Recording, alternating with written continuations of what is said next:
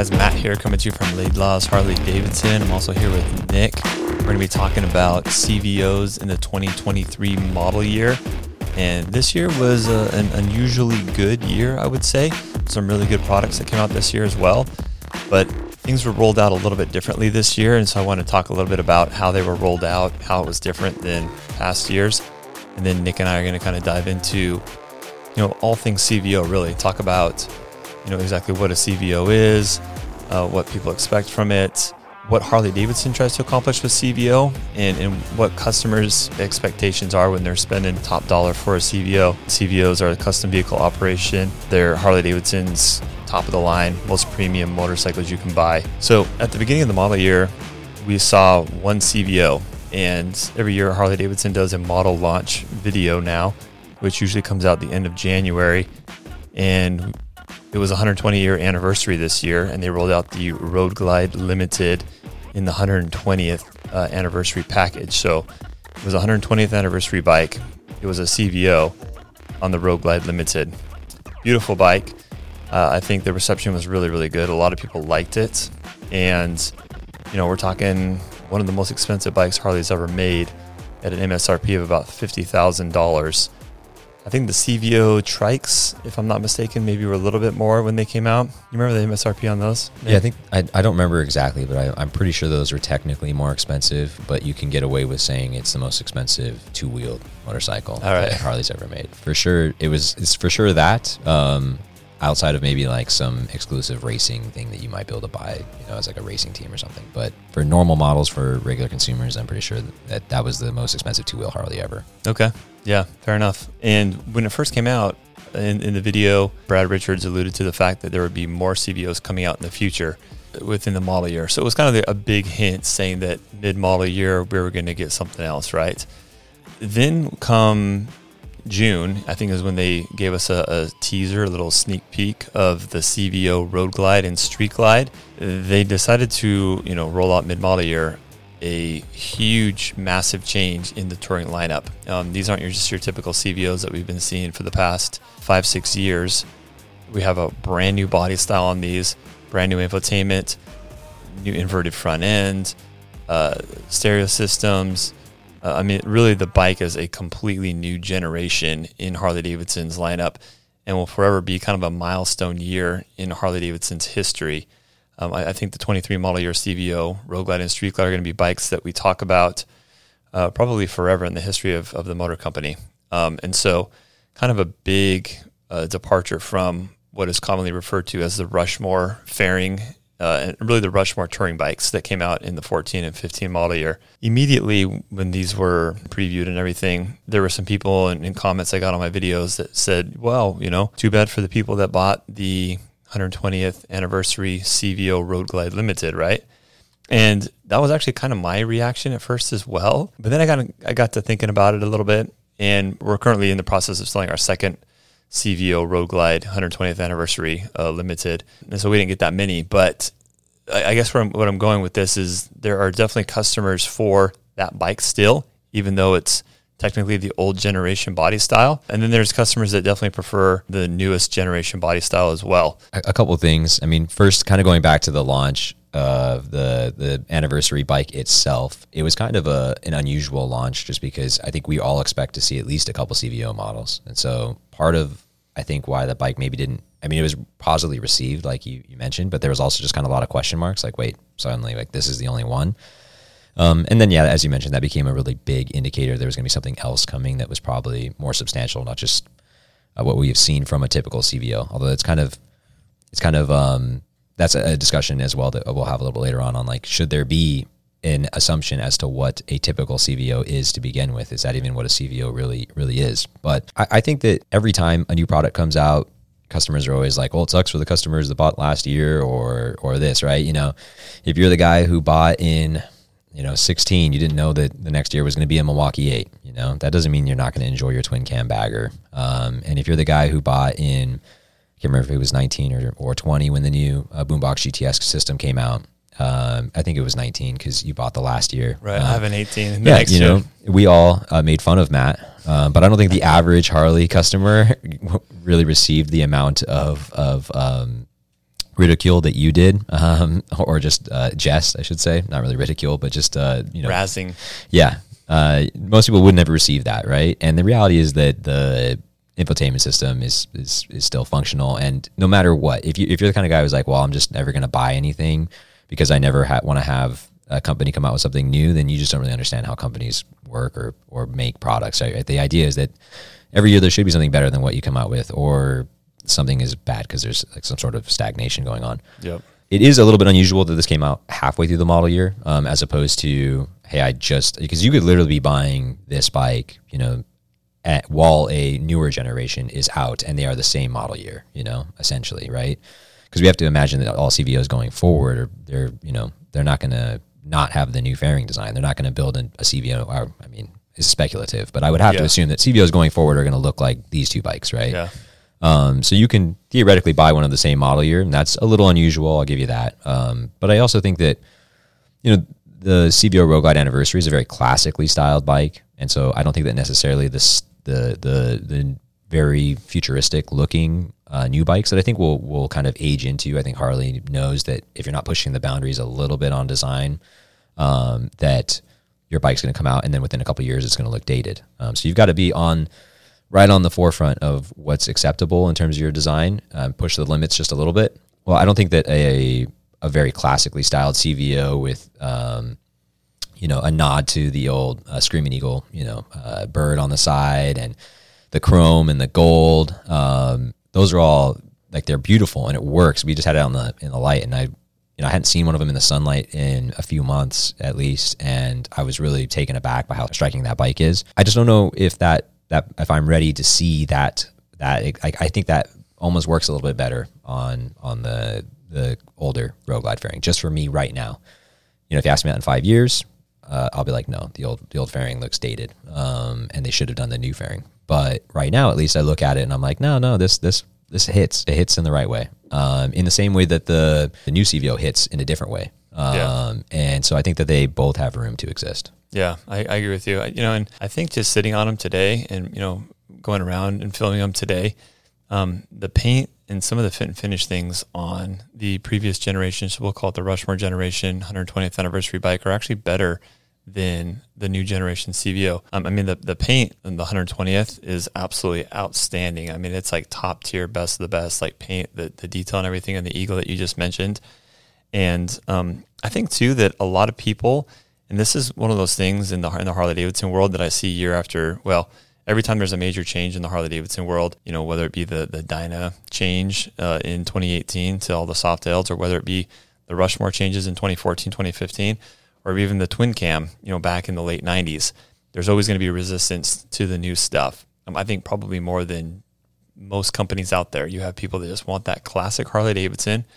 And so I think there's still going to be people that, with both of these bikes existing together, being sold right next to one another on the showroom floor, you're still going to have people that still prefer the Rushmore generation CVO, even at the higher price point. You're talking about, for the 120th anniversary CVO Road Glide Limited, you're talking about $50,000. And these Road Glide and Street Glide, the new generation, you're talking about $43,000 MSRP. So you're paying less and you're getting the new tech and the new generation bike, but maybe you're compromising a little bit on some of the creature comforts, like heated seats. Obviously the tour pack and all the storage and everything comes with the 120th Road Glide Limited, and the paint, and the exclusivity of it being a numbered bike in the 120th. And so there are things that I think some people probably will prioritize more than the newest, latest, and greatest tech.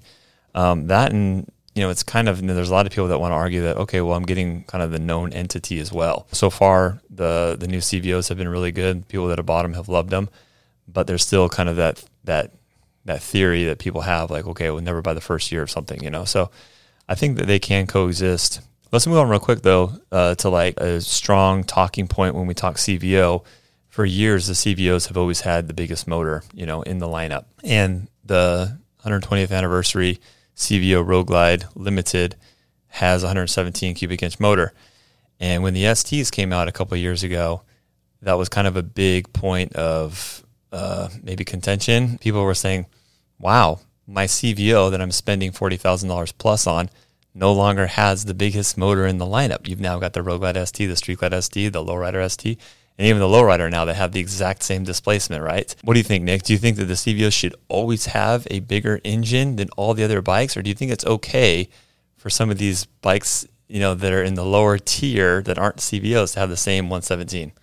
I'm not a CVO buyer, so I might not be the most, not because I wouldn't own one, but for a whole host of reasons. But that is all to say that I guess for me, the size of the engine doesn't really matter that much. I'm more concerned with the either measurable or the more intrinsic values, right? So what's the performance of the motor, or what's the character of the motor, but I can understand the CVO guy's argument, where it's like, look, I paid the most, I want the most. Okay, cool. I understand that. And, if you're buying the CVO because it's the top of the line, it's the most exclusive, well, you could argue, and I'm sure Harley would, that the 117, at that point until the 121 was the top of the line. It was the big dog motor. And just because it's in something else doesn't mean it isn't still the big dog motor. It isn't the top of the line. But I also understand the CVO's mentality, or the CVO owner mentality of, well, I want mine to be exclusive. And I think that that kind of really does talk a little bit about, or get into, what is a CVO and who is a CVO buyer and what do they expect from a CVO, because I think exclusivity is part of that. Because, we know that if you put a 114 on next to a 117 on a dyno, they're 5% more power. Yeah, not a huge difference, and it makes sense even if you just look at the numbers. I mean, 3 cubic inches is, I don't know what the exact CCs on that is. That's probably maybe 50 CCs or something, or like lawnmower or something difference. Yeah. So, it's a very minimal difference. And I've in jest, talked about the fact that, well, what is Harley going to do about the Pan Am? I mean, the Pan Am makes 50 more horsepower than the CVO does. I mean, why aren't CVO owners upset about that? They're upset about 3 cubes, but they're not upset about 50 more horsepower. It's all about the number on the side, Nick. It doesn't matter how much they're producing power-wise. Yeah, so that's why you can't ask me that question, because I'll just go into a rage. I'm like, 50 more horsepower. That's way more, that should be the number you're upset about if you're upset about the bigger number. 50% more power, right? Yeah, but it doesn't count because it's the Pan Am. For some reason, it doesn't count. Right? Yeah. Okay, but I get that. So I get the sentiment on both sides, but for me, I think it's less to do with the number, and it's honestly more to do with exclusivity. And you can achieve the exclusivity in a variety of ways. And easy ways, 3 more cubes. And that's a very, as you said, number on the side, it's a very easy and identifiable way. They've done it now in 2 ways with the new CVO, right? So not only is it cubes, but it's also variable valve timing. So it's got both more displacement and more tech, which is pretty cool. But, I don't think it's been, I think it's something that kind of goes away and people forget about a little bit. The CVOs for a long time had 110, twin cams, and the Lowrider S did as well. And people love the Lowrider S. They don't really talk about that. I don't really see current 110 owners complaining all the time about the Lowrider S. I mean, I think it's one of those things that initially it's a small gripe and you move on from it. But I think would be smart marketing for Harley to make sure that the CVOs are always seen as very, very exclusive. And the motor is one way to do that. Yeah, so let's talk a little bit about exclusivity and what people expect from a CVO. So I think some people do, like I mentioned before, do expect the biggest motor out of a CVO. Some people probably don't care. Like Nick said, we actually saw the Fatboy S and the Lowrider S back in the 2016 model year, right? Slim S. You could go real fast Slim on S a Slim. Too. Forgot about that bike, yeah. So those had the exact same 110 cubic inch twin cam motor. I think people forget about that. And so Harley-Davidson has done this before. It's not like this was the first time with the ST models in the 22 model year, whenever they came out.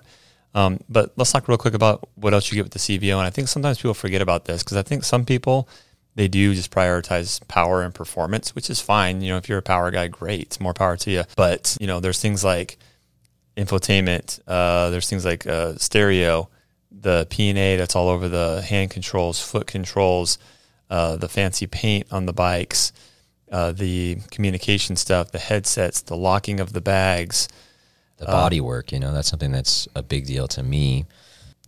I've always think that in the car world, it's really cool when companies go through the trouble of doing different body work, and in the bike world too, because it's, as important as paint is, and that's something that Harley doesn't get enough credit for, and even just little details like the engine casing being powder coated in a different finish. I don't know what the cost of that is, but I know if you wanted to replicate it, it would be outrageously expensive. But the CVOs were the first to get stretch bags, and they had their own unique fender with their own unique tail lights, and usually have sometimes a unique front fender as well. They usually have unique tank trim, on the gas tank. And this year with the new CVOs, obviously with all the new bodywork, they have new gas tank, all sorts of unique pieces like that. If you go back to like the CVO breakout, very unusual like tubes coming off the tank, just really interesting and unique details that I think are important for making the bike look visually distinct and custom. That's in the name, custom vehicle operations. The bike should look fairly custom when it's next to a standard model. And that's not just P&A, it's got to be things like the Fang spoiler. And it sets trends, and the question then becomes, well, paint's easy to keep exclusive to a certain extent. You'd have to hire a custom painter, right?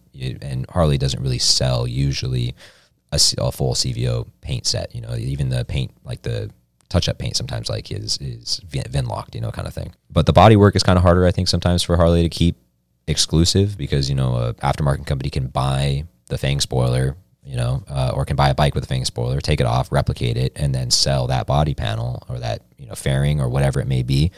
So I get why Harley sometimes immediately adds CVO parts to their P&A catalog. I think that, it's important for Harley to make sure that the CVOs are coming with things that can't be replicated easily by the aftermarket or just would be so expensive or so much trouble that they would never do that. I wouldn't stop talking earlier today when we were talking about this video. I kept mentioning the dash trim on the gas tank on the 2020 through maybe 2022 CVOs, at least 21 and 22, like the blue steel era CVO.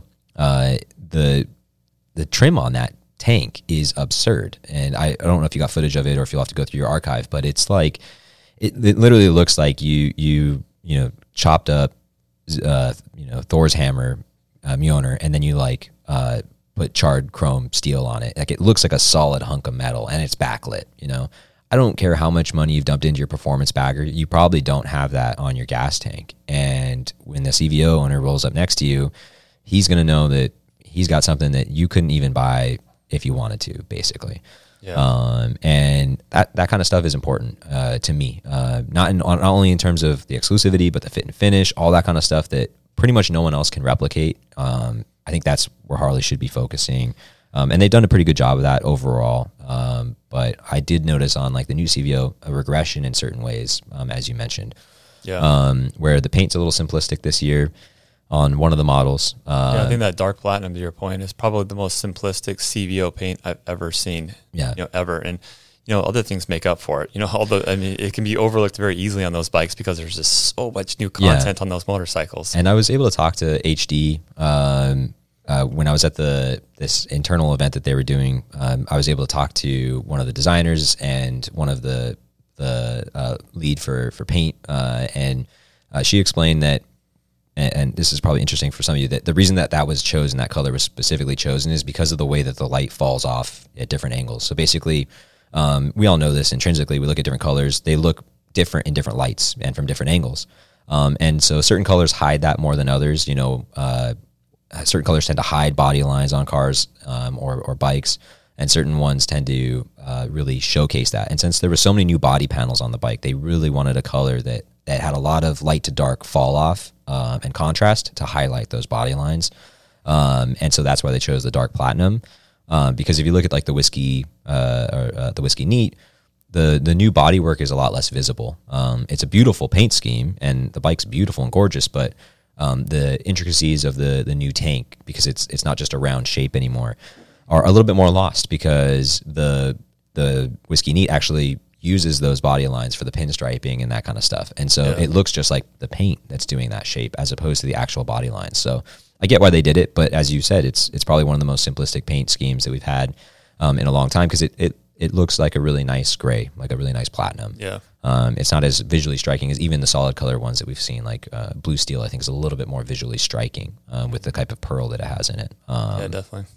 So or like the Mako Shark Fade. I mean, that's pretty much one solid color for the entire bike, but it has fading attributes in the bike to kind of make it a little bit more like premium nature. I can't remember what's the name of the color on the limited that was the silver fade, magnetic fade. Yeah, Andrew is all about that bike. Oh, the magnetic gray fade. They still roll up, and I still see them in the parking lot. I'm like, oh my god, and to see that next to the brand new CVO. Because we didn't have them out at the same time, but we had one on the floor, and a guy rolled up on the magnetic gray fade, and I looked at it, and I'm like, okay, well, I mean, you probably would have showed the body lines with a magnetic gray fade too, but Yeah. Well, so another topic I wanted to bring up too is sometimes people kind of going back to the engine thing, people will say, okay, well, why buy the CVO if it doesn't have a bigger motor than some of the bikes that are $10,000-$15,000 less, and what I basically just alluded to with Nick a second ago is because there's a lot more there than just the engine size. It's the biggest engine size, or maybe equally as big as some of the other bikes, but really you're buying a CVO because of all the extra stuff you get on the bike. If you don't appreciate all the extra stuff on the bike, maybe you're not a P&A guy with the fancy grips and the heated seat and all the fancy paint and everything. If you don't value that stuff, don't get the CVO. I tell people this every day. They say, well, why would I pay $43,000? I'm not really talking so much about the new CVO Road Glide and Street Glide that came out, because those have 121 cubic inch and they're pumping out 139 foot-pounds of torque or whatever it is. So they're clearly the performance leader now in the Milwaukee realm. But in years past, I tell people, build up, buy an ST or buy a 114 motor and do a stage 3, stage 4 kit on it. You're going to spend less money, and if all you care about is going the fastest out of all your buddies, then maybe the CVO is not for you. But let's talk real quick about exclusivity, Nick. I think we'll talk a little bit about what your opinion is on what Harley tries to do with their CVOs. Something that I've seen in the past is Harley-Davidson a lot of times will launch certain P&A items. Maybe it's the Kahuna collection, for example. I believe in the 19 model year, the Kahuna collection was first introduced on the CVOs. And so that model year, if you bought a CVO, you got this brand new grips, which were beautiful, by the way. I think the Kahuna collection is probably one of the nicest collections Harley-Davidson. It still looks good. Like a nice Kahuna primary, just a little red bar and shield. It's tasteful. It looks good. Yeah. So you got that. And then I think it was probably the 20 model year. So the very next model year, they then offered it in the parts and accessory catalog. So for at least 1 year, you got exclusivity with those parts. And there's a lot of parts on the CVO bikes that are VIN restricted, meaning you can't order those parts unless you have a CVO VIN that you can tell the parts guy over the counter. And Harley-Davidson, I think in the past, has introduced these new parts on CVO and then has kind of trickled those parts down. Do you feel like that's kind of their objective, or do you think like that's a good way of introducing new parts is make them exclusive for a year on the CVO, and then after a year, and let me add to that as well. A couple of years ago in the 22 or a year, a lot of people were up in arms about, oh, there's now Gunship Gray available on regular road glides. Yeah. And everybody who bought a CVO in the 18 model year that bought Gunship Gray were up in arms about how their color is no longer exclusive. We actually had Brad Richards here, who's the VP of Styling Design, sitting in Nick's chair, and he basically said, Harley Motor Company has always done that. It's just that people didn't notice it because there's never really been a color that hit that hard. Hit that hard in that much of a spotlight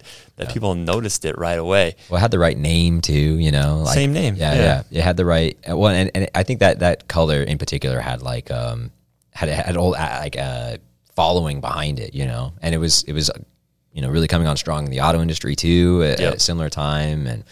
So just the name, just hit. People were still calling it Battleship Gray. Like they just are so excited, like Gunship Gray, Battleship Gray. They just love that name. Because I think we talked about this at the time. It's like if Harley just, when it came out in the 21 model year, if they just called it Billiard Gray, like what we have right now, which is a very similar color, people would have been like, well, it's a copy of Gunship Gray, but they probably wouldn't.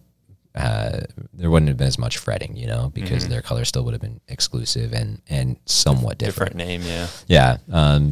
But to get back to your bigger question about exclusivity and when things should come out, and to what degree there should be a trickle down to regular models, and to what degree there should be a P&A offering of CVO exclusive stuff, I think it varies a lot from part to part. I think it would be really unfortunate to never offer the performance side of things or the comfort side of things to the non-CVO owners, right? Like I think it's and maybe there's some good engineering reason for this, but for me, it's kind of bugged me that there's still no power locking bags, either available through P&A or on some of the standard models like the Limited. You know, the CVOs had that exclusive for long enough, and I get the fact where you don't want to ship it from the factory because then you got to give them a clicking, fob. So I get that there might be some engineering concerns behind it, but I just think that there probably would have been a way to figure it out by now, and it's such a nice feature to have, and it's been exclusive on the CVOs for so long that it just seems silly that it hasn't, migrated down in some way to the regular bikes. And so stuff like that, I think making that available, it's not something people are going to be bragging about. If someone wants to spend the money to do it, let them do it. On the other side of things, like the dash that I mentioned on the tank for the CVOs, that's something that I think should never be trickled down. Like, it should never go down to something else. It should always be exclusive, because that is a fit and finish thing that, and an exclusivity thing and a badging thing that there's no real reason to ever trickle that down. The customer that doesn't have that isn't missing out in any other way than just not having the CVO experience. There's no additional utility there, basically. And a lot of stuff falls on a spectrum somewhere between those two things, whether it's suspension or whether it's the engine or whether it's, paint or graphics or colors. And I think that, you can kind of make a decision by decision basis on some of those parts. Some of the things too, just if you don't offer it, then the aftermarket's going to instantaneously offer it, and if you're Harley, you're just throwing money away, and or you're giving people a subpar product. They for a long time protected the Barn Shield Outline badge, and I think protect that from the 18, 19, the gunship CVO era. Yeah, just the outline of the badge. Dude, there that goes is on the side of the tank. Massive black market now for guys that make those badges, basically, right? Yeah, we've bought a couple here at the shop. Yeah, definitely. Or we got them. They fell off a truck or something. Did Harley really protect the CVO customer from that badge? Not for being out there. Not for very long. Yeah. All they did was throw that money away and create a black market. So I don't know if that was the right call in that particular instance. And I think that a lot of products are like that. Some are harder to replicate than others. Almost everything on a CVO falls somewhere on the spectrum between keep it exclusive forever because there's no reason for anyone to have it, and look, we don't want to keep bag locks exclusive forever because who cares about bag locks other than it's a really nice feature to have. If you want to pay for it, right? There's not it's not a brag point. It's not even like an engine. An engine's a brag point, right? I have the 121 with variable valve timing. You can't buy that unless you buy a CVO, right? I haven't seen a CVO owner going like, haha, look at my bags unlock, right. Like, unless you're just like, razzing your friend because he has to take his barrel key out, but I don't think that's a good reason to gatekeep something. Yeah, no, that's interesting. And I wonder too if it has something to do with like the wiring harnesses, like how, like when you build the bike on the production line, there's something that has to be installed very early on, and to try to buy something over the counter and then install it after the fact. Yeah, I'm sure it has. Yeah, I'm sure it has something. I'm sure there's a good engineering reason for that. But sometimes there's stuff that's CVO exclusive that really doesn't need to be CVO exclusive for as long as it is, and it should be in the P&A item catalog, and it just isn't for some reason. And I'm sure that Harley has tried to avoid that as much as possible because I know they just know it's leaving money on the table, and so that's not the most common problem. But everything's on a spectrum. How long should we keep it exclusive? I think is a good question, but I think it's a case-by-case basis for what part it is that we're talking about. Yeah. Another topic that we talked about when we were downstairs is the different models and cycling models out in and out of the CVO lineup. For a long time in the early 2000s, we saw a lot of Softails and different models being cycled in and out of the CVO lineup. But really since 2010, 2011, we've seen just a lot of road glides, street glides, and limiteds. And, one thing that Nick and I both agreed on earlier was, we would definitely like to see more Softails in the lineup. Personally, I think like a Lowrider ST CVO, I think would absolutely just kill it in the marketplace. We did see the El Diablo, which is an icon that we saw a couple of years ago in the 22 model year that was extremely popular. And they limit those to about 1,500 bikes. And I think we only got like 2 or 3 of those things all model year long, which, we could sell a lot more. I think I like the fact that they do keep the icons to a very limited production number, but I think a way to kind of unlock, more people being able to enjoy a bike like that would be to put something like that in a CVO trim. So personally, I would like to see a little bit more of a mix-up. Maybe put the Street Glide and or Road Glide on a 1-year hiatus, even though I think those are probably the most logical choice for a CVO trim.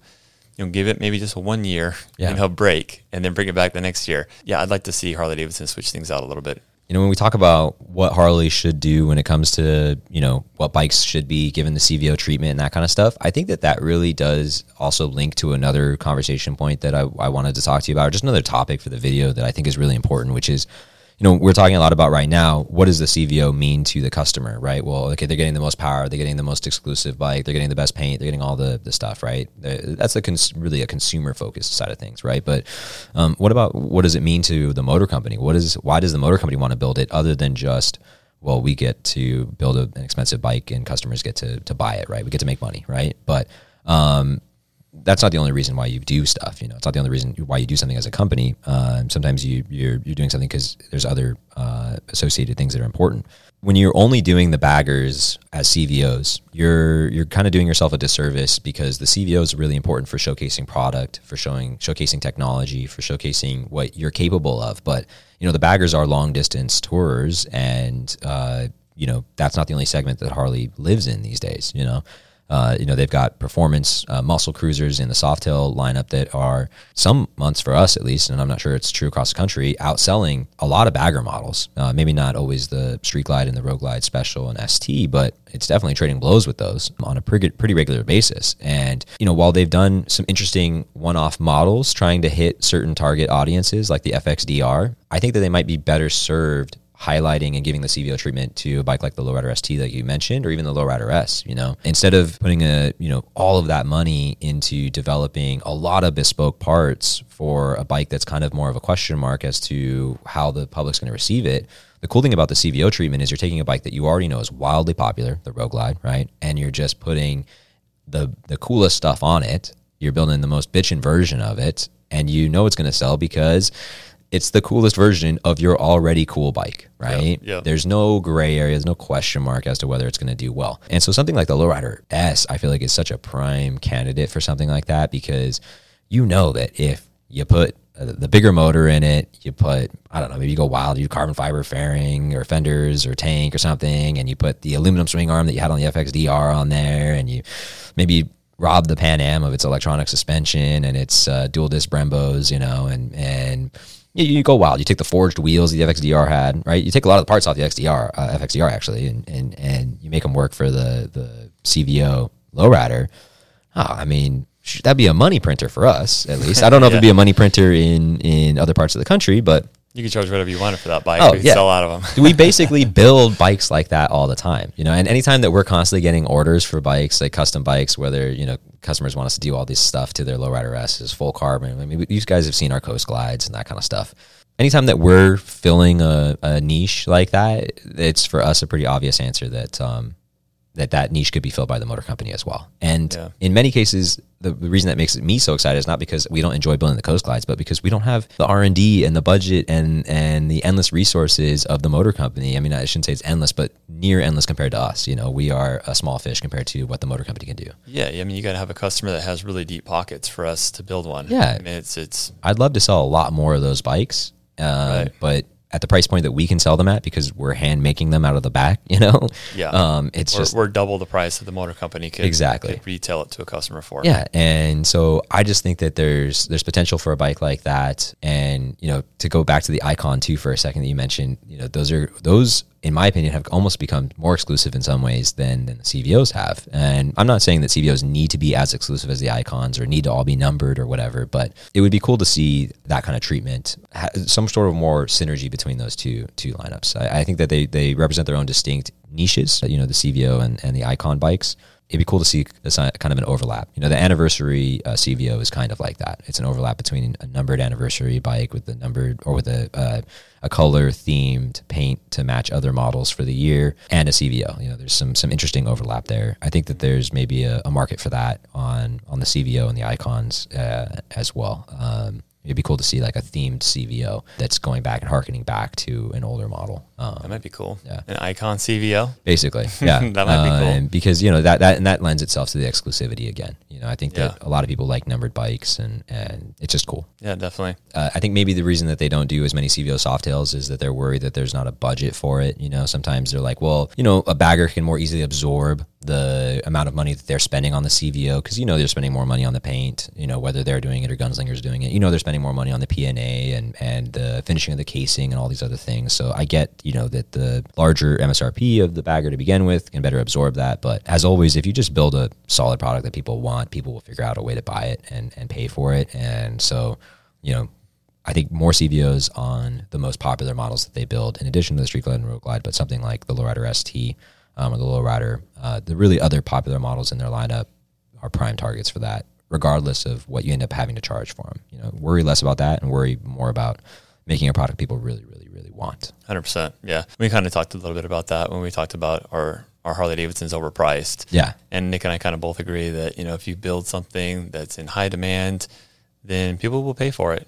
People will gladly pay for it as long as, within reason, as long as they feel like you're getting, a good value. But yeah, that's kind of what Nick and I think that is the best way to go. Just build what people want, build something cool, and they'll be happy to pay the money, especially if to build that same thing in the aftermarket would cost more. If you're saving money and getting that same product that you would want to build in the aftermarket, then it's a win-win. Yeah. And if you're looking closely at the CVOs, they've always been that value proposition. Yeah. Whether you see the value or not is kind of the question, right? But when you factor in the paint and the motor and the electronic bags and the suspension and the upgraded speaker system, the sound systems on these bikes, if you want to replicate it, and oftentimes they're sold over the counter. There's thousands of dollars just right then and there. Yeah, it's like $3,000, $3,500 right there. You're already 35% of the way to the $40,000, $41,000 CVO MSRP just by factoring the sound system, and that doesn't even start on half the other stuff that's on there. So they've always been a good value proposition for the guy who likes all those things. So I'm not always worried about that side of things. It's always going to be better than what you can do piecemealing, especially when you factor in labor in the aftermarket. Yeah, what I was going to say earlier was, you talked about what the CVOs are to the motor company, not just what they are to the consumer. And, dare we say sometimes Harley-Davidson uses them as like halo bikes where they throw the best of the best at the CVOs, like whether it be Rockford Fosgate speakers. They've got those two-piece lace wheels. We haven't really touched on wheels yet, but usually wheels are something that's very exclusive to the CVOs, at least at first. Things like the Tomahawk wheel or the Fugitive wheel, they'll offer it in the P&A catalog later, but usually when the wheels on a CVO are always exclusive to just the CVO, which really changes the whole look of the bike, really. The wheels are a big thing, from a profile standpoint, what the bike looks like.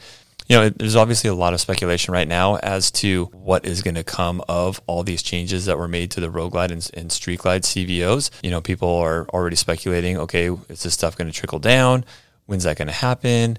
Are the CVOs next year going to look different? Are they going to be the same? And so, we don't really know that, but it's always interesting when you come out with a bike as different and with so much new tech and content like they did this year with these CVOs. I don't think I've ever seen something this new mid-model year. And so this is kind of an unprecedented time in Harley-Davidson's history in terms of these new CVOs that have been launched on Harley-Davidson's premier bread and butter platform, which is the Touring chassis.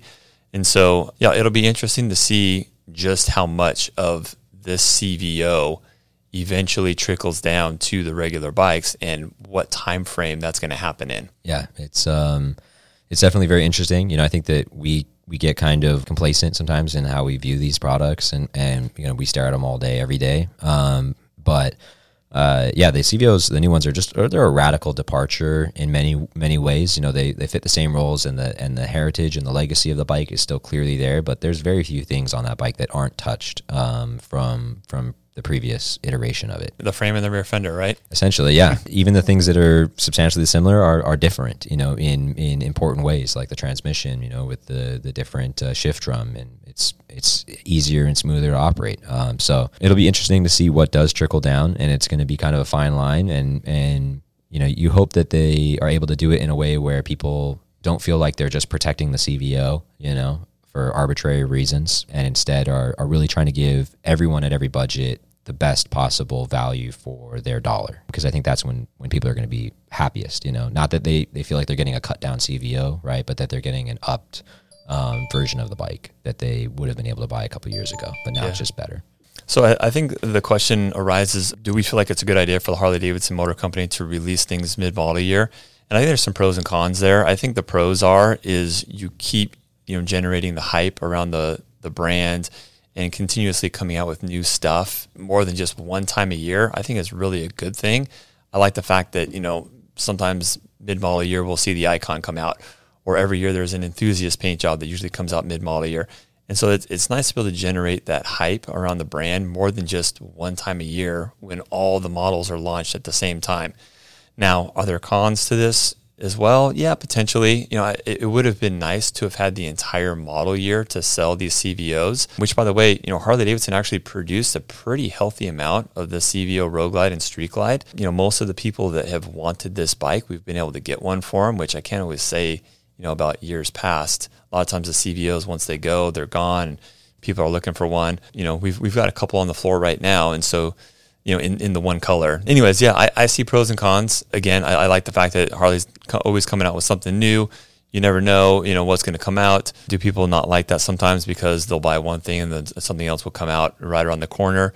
Yeah, but you know what? That's life. Every year Apple's going to come out with a new iPhone as well. Is that going to keep you from buying the 15 or whatever it is? Yeah. No, you buy it, you enjoy it, and just know that a company is the only way for them to stay alive is to keep making better and better and better. Yeah, and I think that I really like the mid-model year launches for the Icons and for even bikes that maybe plan to keep around for a few years, 5 years. Maybe if it's a great model, you'll refresh it and launch it again after 5 years. But I think with the CVO this year, I was a little disappointed in it being a mid-model year because, one, we typically get CVOs after they're announced. There's always a delay, right?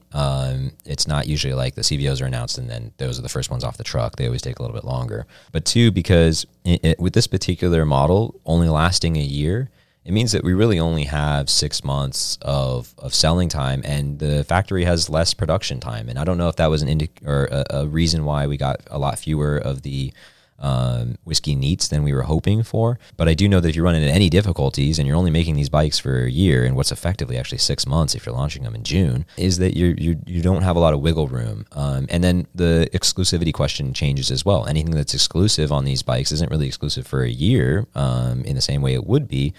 Because effectively the new models are going to be launched unless your CVOs are always a mid-model year launch. The other thing too is that you really give your customers a short window of time to buy it before the winter season's there, So, I mean, a lot of the guys that have been, on our deposit list for whiskey neat bikes luckily they're in Southern California, but if they were in a dealership in a place with, heavy winters, they wouldn't be able to ride it until almost a year after they probably bought it, Yeah. And I just don't think that's optimal. Now, if you're launching something like an Icon where you're only building 1,500 of them, every dealer's only getting a couple of them. Yeah, it's a different equation. It helps build some hype. It's a cool thing to get you in the news cycle, but it's not one of your mainstay products. And the CVO baggers are a mainstay product. They are the top of the line, and I think that they should be available for purchase for the customer who wants them. They're exclusive in the form of how expensive they are. They shouldn't be, in my opinion, exclusive just because the factory couldn't make enough of them of a particular color, because they didn't give themselves a large enough window. And I'm not saying that's what happened. This is all speculatory. They don't tell me anything, but I do know that they left themselves less room for error this way. And I don't know if it benefits them any more than just if this had been Icons or something, Yeah, I mean, we do know that the whiskey neats have taken a little bit longer to get here. Yeah. And we've received far fewer of the whiskey neat, which I think was kind of done by design. Yeah. Just because the paint is all hand done by Gunslinger and they're harder to produce. But I think, that's hopefully a good discussion on CVOs. Anyways, guys, kind of an interesting year this year. Some really big stuff in terms of CVOs this year. Probably one of the better years, more monumental years that I've seen in a very long time. I always talk about this. We saw a really big shift in the 2018 model year where I think the designers at Harley-Davidson really started pouring more exclusive content into the CVOs, things like the Fang spoiler, which came out, I think, in the 19 model year actually, but, wheels and, really cool paint and things like that. And Harley-Davidson is, up the game again this year with the new Road Glide and Street Glide and, the new body style, it's a huge moment in Harley-Davidson's history. In the comment section, let me know if you guys were someone who has bought one of these new CVO Road Glide or Street Glide. share your experiences. I'm going to be buying something with the new body style either this year or next year. I don't know what, but I got to ride them in Sturgis around the Black Hills. It was a blast. If you guys haven't already seen my full review on the bike, I'm going to link it in the top right-hand corner here, so be sure to check that out. Me and the boys got to ride them when we were in Sturgis this year, so that was a lot of fun. But yeah, thanks for joining me, Nick. It's always good to kind of talk shop and explore the CVOs, and this is a kind of a topic that I get a lot of comments on. People, when they are spending top dollar and they expect the best from Harley-Davidson, there are certain things that they expect in terms of exclusivity and performance and stuff like that, so it's always good to kind of explore these things. Yeah, there's a lot of strong opinions. Thank you. That's what I was looking for. Yeah, there's a lot of strong opinions, and that's how it should be, and they really are giving a passion. And I think too that I might have come off a little bit negative around CVOs, or just maybe not as overtly positive. I'd like to be. I had a chance to ride the new bikes, not in Sturgis, but the new CVOs are incredible. They're absolutely incredible, and almost everything on the bikes. I love the direction that they went with them. You guys are riding in Milwaukee, which is almost just as good, right? Yeah, they're almost, in my mind, kind of victims of their own success with me, because I see what they did with those, and I'm like, oh, man, you guys could be doing this with so many other things, You guys could be doing CVO of the Lowrider S or ST, You could be doing CVOs, a lot of stuff. And so for me, it's the new bikes and the level of changes and the level of exclusivity that's around those particular models for this model year especially. I just want more of it. That's my biggest complaint. I want more of it. I want it more, and I want it for longer. I don't want it mid-model. I want it the whole year, and I want more models, and I want more of it. Yeah. Thanks a lot for watching, guys. As always, if you're interested in a bike in Southern California, hit us up here at Laidlaw's Harley-Davidson. We're just east of downtown Los Angeles.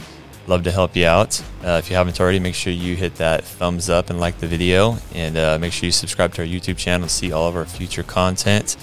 Thanks a lot for joining us, guys. We'll see you on the next one. Later.